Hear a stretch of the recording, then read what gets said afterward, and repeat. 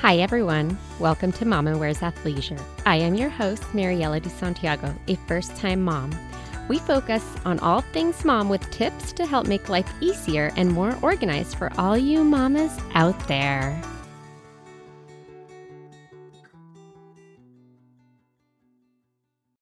Hi, everyone. Today we are with Alex from PBJ. Hi, thank you for having me. Thank you for joining us today. So tell us a little bit about PBJ, Plant-Based Juniors. Plant-Based Juniors is something that myself and my partner, Whitney English, and I started really when we were both pregnant with our sons. Whitney and I are both dietitians, and we had worked in pediatrics a little bit before getting into PBJs. But I remember being pregnant with my son, and I was reading all of these books. I really wanted to do baby-led weaning. I had heard about baby-led weaning. That really wasn't something I was doing in my clinical practice. It was sort of like new. And I was reading all of these baby-led weaning books, and every single one of them said, you have to serve your baby meat. You need to make sure their baby eats meat. And I was like, I've been a vegetarian for a very long time.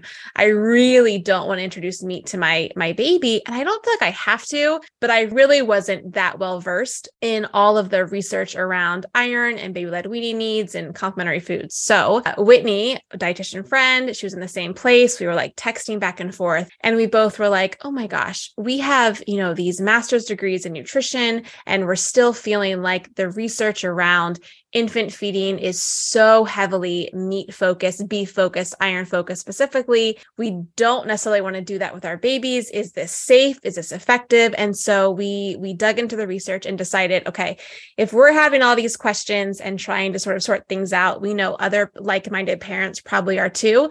And that's really the story behind why Plant-Based Juniors came to be. Her and I had, different businesses. We're doing different things at the time. And then we just sort of said, we need to share some of this information, because even still, a lot of the nutrition information out there that is geared towards early infancy, toddlerhood is very meat, dairy focused. And we knew that other parents, wanted to do things maybe a little bit different, but also, of course, wanted to make sure that safety was top of mind as well. And so we tried to bridge that gap with Plant-Based Juniors. So I used your book to help guide me with what I was going to be feeding my baby, because both my husband and I are plant-based. I was vegan throughout my entire pregnancy. I had a very healthy pregnancy, and I was kind of nervous that if I wasn't able to breastfeed, was I going to have to give him formula that had an animal product in it. Luckily, I've been very fortunate in that. And so now I'm looking more into we're doing the whole solids and making sure he's getting his nutrients still predominantly from breast milk. But everything that I've been reading, everything is still very much meat, dairy, animal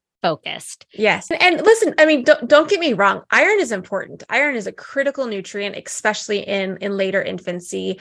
We need to make sure that we're getting it through complementary foods. I think, though, that this idea that it only has to come from beef liver suddenly is this like popular thing around infant feeding, which is crazy for so many reasons. This idea that babies have to be like eating steak. I mean, first of all, that's really elitist. I mean, it's a very expensive food to assume that parents can feed their baby every single day. And also just environmentally, it's a mess, not to mention animal welfare concerns. So we don't want to dismiss the idea that iron is really important, but also to assure parents, regardless of sort of how they identify on their dietary pattern, you do not have to feed your baby meat, and you don't have to feed your baby meat every single day, even if you do decide to feed your baby meat occasionally. You can definitely get enough iron through plant foods and through fortified iron foods. Well, it's interesting that you say iron, because for me, my biggest concern was B12. As a vegan, we have to take a B12 vitamin. I had asked my pediatrician. I always do my research as best as I can, and then I come up with this massive list. I'm sure my pediatrician is like, oh my goodness, she has a book long. And so my question was, what about a B12 vitamin? Like, how do I ensure that he's getting his nutrients once we are only doing solids, which is still a ways away, but I still want to start thinking about that. B12 is also, really important. For us, we sort of say that really until baby is weaned, and that can be 12 months, 2 years, really whenever the feed starts to drip down I would say 2 to 3 feeds a day is what I sort of consider weaned enough where breast milk is not going to be the primary source or even the predominant source of nutrition. In that case, that's when you want to supplement baby on their own. But as long as mom is taking enough in pregnancy and through breastfeeding, then that's going to pass through to her fetus and also through the breast milk. The one thing I will say on that, though, is that the RDA of what B12 is for pregnancy and lactation is a lot less than what you need to take in a supplement. So the RDA is 2.6 micrograms for breastfeeding and for lactation. But if you were only to take that amount, because of the way that B12 is absorbed, it's a really funky nutrient compared to a lot of other water-soluble nutrients. You need something called intrinsic factor in order to properly absorb B12. And once intrinsic factor is saturated, you're only absorbing the rest of B12 through passive diffusion. All that means is if you're taking, let's say, 2.6 micrograms in your prenatal, you're not absorbing all of that 2.6 micrograms. And so if you're taking B12 in a single dose supplement, you really need to get a much higher level. The reason the RDA is set at only 2.6 is because they're assuming that you're getting B12 throughout the day, as most people do through animal products, because B12 is only reliably found in animal foods and fortified foods. If you're only getting small amounts throughout the day, that whole saturation thing doesn't matter because you're able to absorb small amounts through each meal. But if you're only getting it in a single dose, as most plant-based vegan women are in a prenatal or a supplement, you need to ensure you're taking a much higher amount. We feel pretty safe and comfortable with recommending 150 micrograms per day during pregnancy. Some people feel safe recommending 25 micrograms. Really, as long as you're getting enough B12, I would say at least 25 micrograms a day on top of your prenatal, you're going to have enough. And then once baby is weaned, you want to give them their own B12 as well. That can be done through fortified foods, but we do feel safer recommending a supplement because if anyone has ever fed a toddler, the way that they intake food, their preferences, the amount they eat, it changes day by day. And if we're only relying on a fortified source, then some days they might not get enough. B12 is so critical for neurological development. The safest option is to supplement and just to sort of be safer than sorry and ensure that you're getting enough B12. Yeah, those are all really good points. That's kind of how I definitely see it. We always take our vitamins.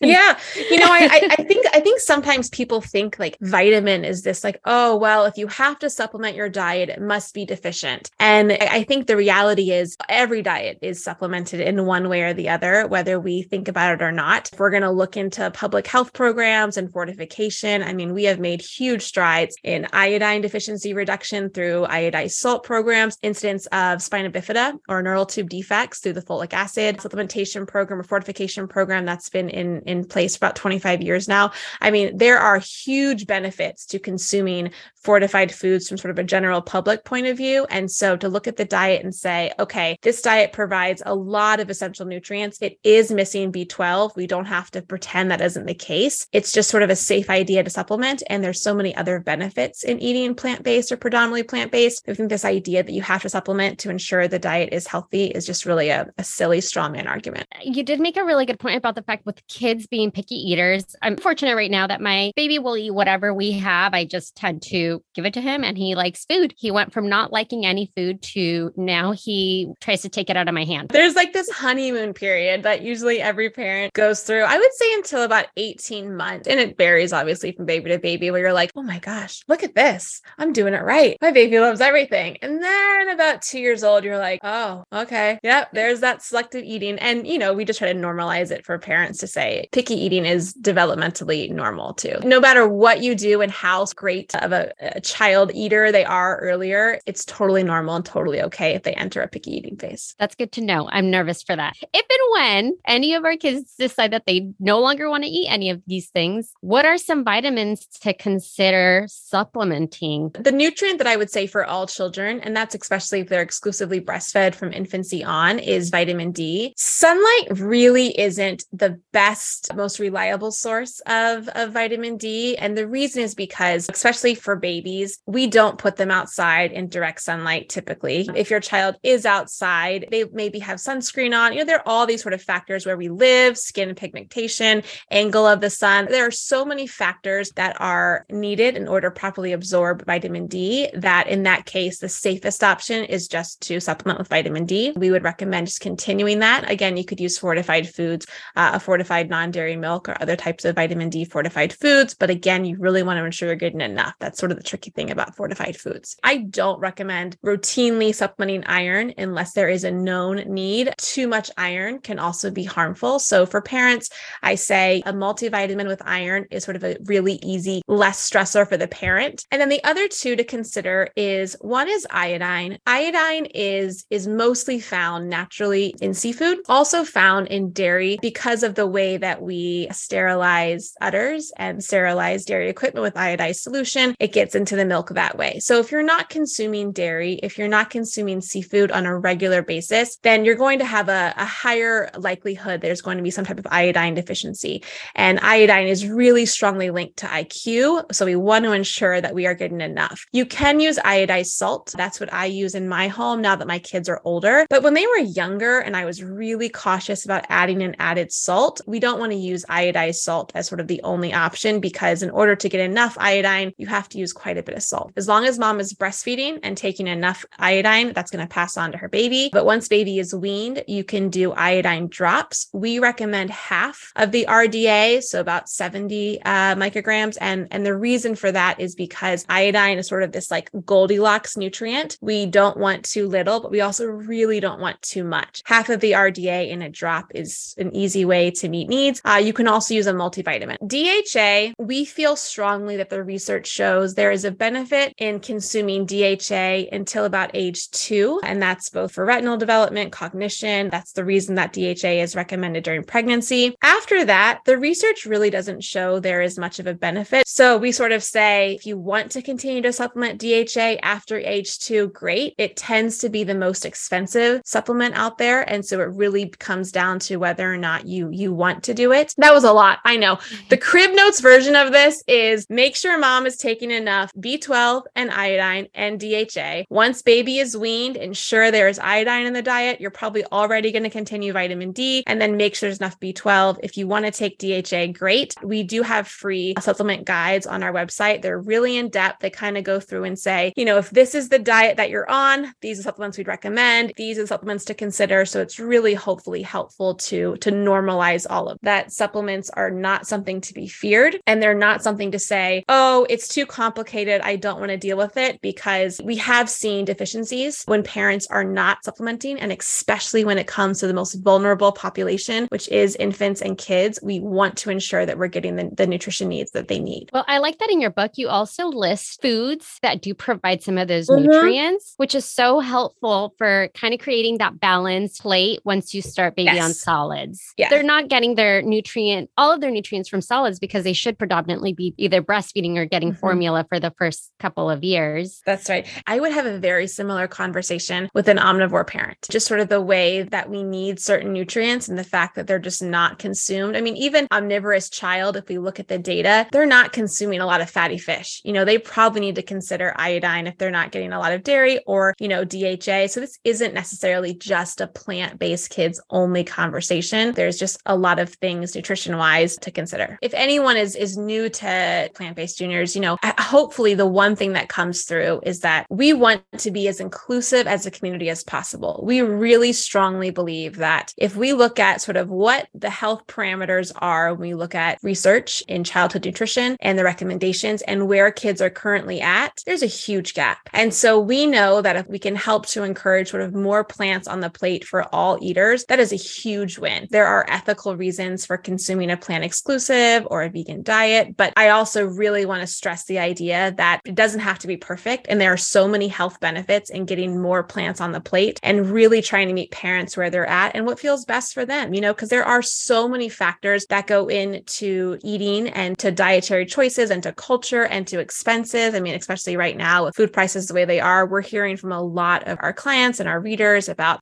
ways they're changing their diet. And I just want to assure everyone that there is so many benefits in eating a plant-rich, plant-predominant diet. Yes, there are things to consider on sort of the plant-exclusive spectrum, but for all of us, we really strongly believe that doing what's best for you and your family is going to be the best choice. What are some essentials to consider when having this plate for a baby or a toddler? Like what kind of things should you have on it to create more of that balanced meal? So we offer a free resource called our PB3 plate. It's sort of our take on like the My Plate or the feeding plates that are out there. And most plates are broken into like a half fruits and vegetables, half protein, half grains and starches. We switch ours up a little bit into sort of being a third in similar categories. And the reason we do that is because fruits and vegetables are amazing, but they also tend to be a little bit lower in calories. And we want to ensure that our babes are getting enough calories for growth. And so if we're filling the plate with, let's say, half fruit, and the child is eating a lot of fruit or a lot of vegetables and not consuming as much of those other calorie dense foods, then they may not be getting enough that they need. So we think that a third of those categories is probably a safer bet for most kids. We also really like to lean heavily into this category that we call legumes, nuts, and seeds. So these are things like beans, like lentils, nuts, nut butters, seeds, tofu, tempeh, seitan, all of those can sort of fit in this category. The term protein tends to be sort of the other plate category on a lot of these items, but we feel like because plant foods are such beautiful combinations of all of these macronutrients, it just makes sense to sort of say exactly what types of foods we want to see more on. And there's so many benefits in eating these foods. Yes, they're rich in plant-based protein, like I just said, but they also contain fiber, they contain antioxidants, they contain zinc, they contain iron, they contain calcium, sort of these nutrients that are really important for growth and development. And then the last category that we like to see on the plate is grains and starches. We don't think there is any need to fear whole grains, starchy vegetables, starchy fruit. We're talking about antioxidants, we're talking about calories, we're talking about carbohydrate, and they're another good source of protein. I think a lot of people don't understand or don't know that whole grains can be really good sources of protein. A cup of pasta is 7-8 grams of protein, and that's just regular pasta. It doesn't have to be whole wheat pasta or legume-based pasta. Whole grains also provide a really great base for a lot of nutrients, and they also can be really good sources of iron and zinc. And you made a really good point about that protein. I feel like a lot of people tend to focus so much on like, you need protein if you say that you're plant-based, but there's kind of this misconception or lack of awareness that protein isn't everything. That's right. Pasta has tons of protein. Oatmeal has pasta. Bread has, I think that's why we try to sort of call the foods what they are. We talked to so many parents over the years who say things like, oh my gosh, my child doesn't like meat. How are they going to get their protein? And I think, as a society, we're so conditioned to associate protein with animal foods. But yes, like you said, the reality is protein is in all these kinds of foods. And really, protein is not a concern for developed nations. I'm not dismissing the idea that protein isn't important. It absolutely is. We need to ensure that our kids are getting enough of it. But for the average child who is eating a wide variety of foods, it's really not an issue. Even when we look at vegan children and we do survey studies on what they're eating, they're getting about 2 times the RDA. The average toddler needs about 13 to 15 grams of protein a day. And that's easily met in a cup of pasta and a cup of soy milk. That's the whole day. This idea that protein needs aren't being met, it's just not what we see when we look at the research. It isn't everything. I mean, we add hemp seeds or chia seeds just to kind of get that additional protein in everything. You can't even taste them.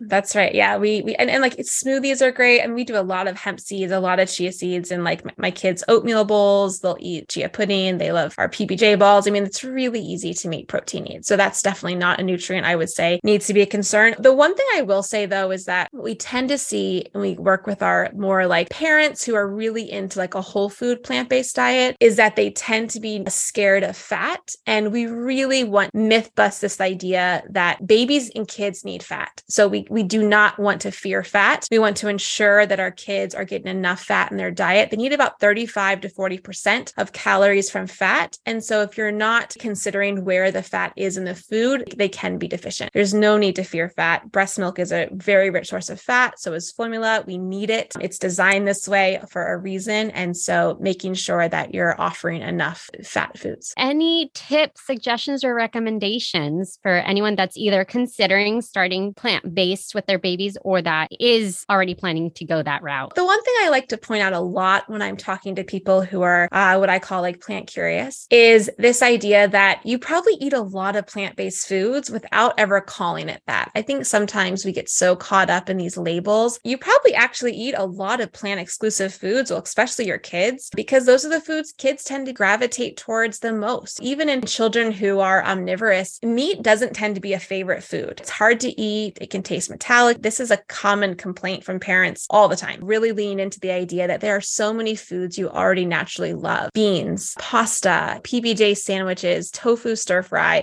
fruits, vegetables, there's just so many foods out there. And so what I like to say is if you're trying to lean into this or eat more like this, choose 3 meals that your family already loves, already accepts, and have that on the menu often. And then maybe once a week, especially if you've got a little bit of older kids, make it fun. Try a new recipe together. Bring your kids to the grocery store to try some of these foods out. They don't have to be this other, and it doesn't have to be scary. There's a lot of fun that can happen with your kids together to say, hey, I picked up this block of tofu. Should we open it? Should we try it? Should we taste it? I found this recipe online for, Plant-Based Juniors chocolate pudding. Do you want to make this into pudding, or should we make this into a tofu marinara stick? There's really fun ways, I think, to involve kids and make kids really buy into some of these foods, especially if they're foreign. So I say tofu because that tends to be a food that you either love or you're like, I've never cooked with that in my life. I like all of those tips. Before my son started grabbing things, I would put him in my carrier and narrate to him whenever I was cooking. Yeah. And I keep telling myself, maybe he'll be my personal chef by the age of 10.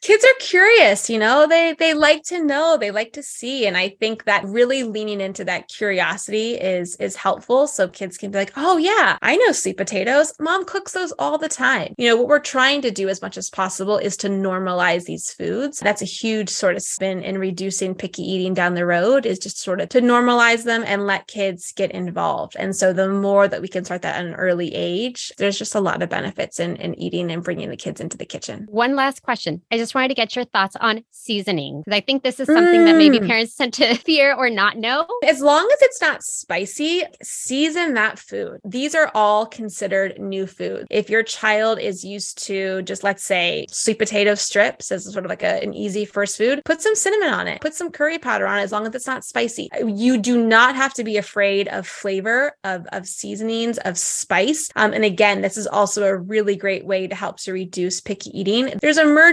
research, and I don't want to say anything definitively because it's sort of a new area, but there's this concept of what's called the window of opportunity. And that's really between about 4 to 7, 9 months, where so far it seems to be the case is that babies are the most interested and the most open to trying new flavors. If you're nervous that you're only giving bland food or not giving food with flavor, you don't need to add salt. You don't need to add sugar. We still don't recommend that. But there's really this sort of this idea that if babies are introduced to new flavors during this window, they're likely to continue to accept them as they get older. And if they're introduced to only bland food, then it's going to be a lot harder of an ask to now have them accept all of these more robust spices and herbs and flavorings down the road. Our takeaways today are: get as many plants as possible. The more plants, the better. Don't be afraid to season. Iron is really more of the vitamin to make sure that you are getting, but otherwise, they should be getting all of that through their breast milk or their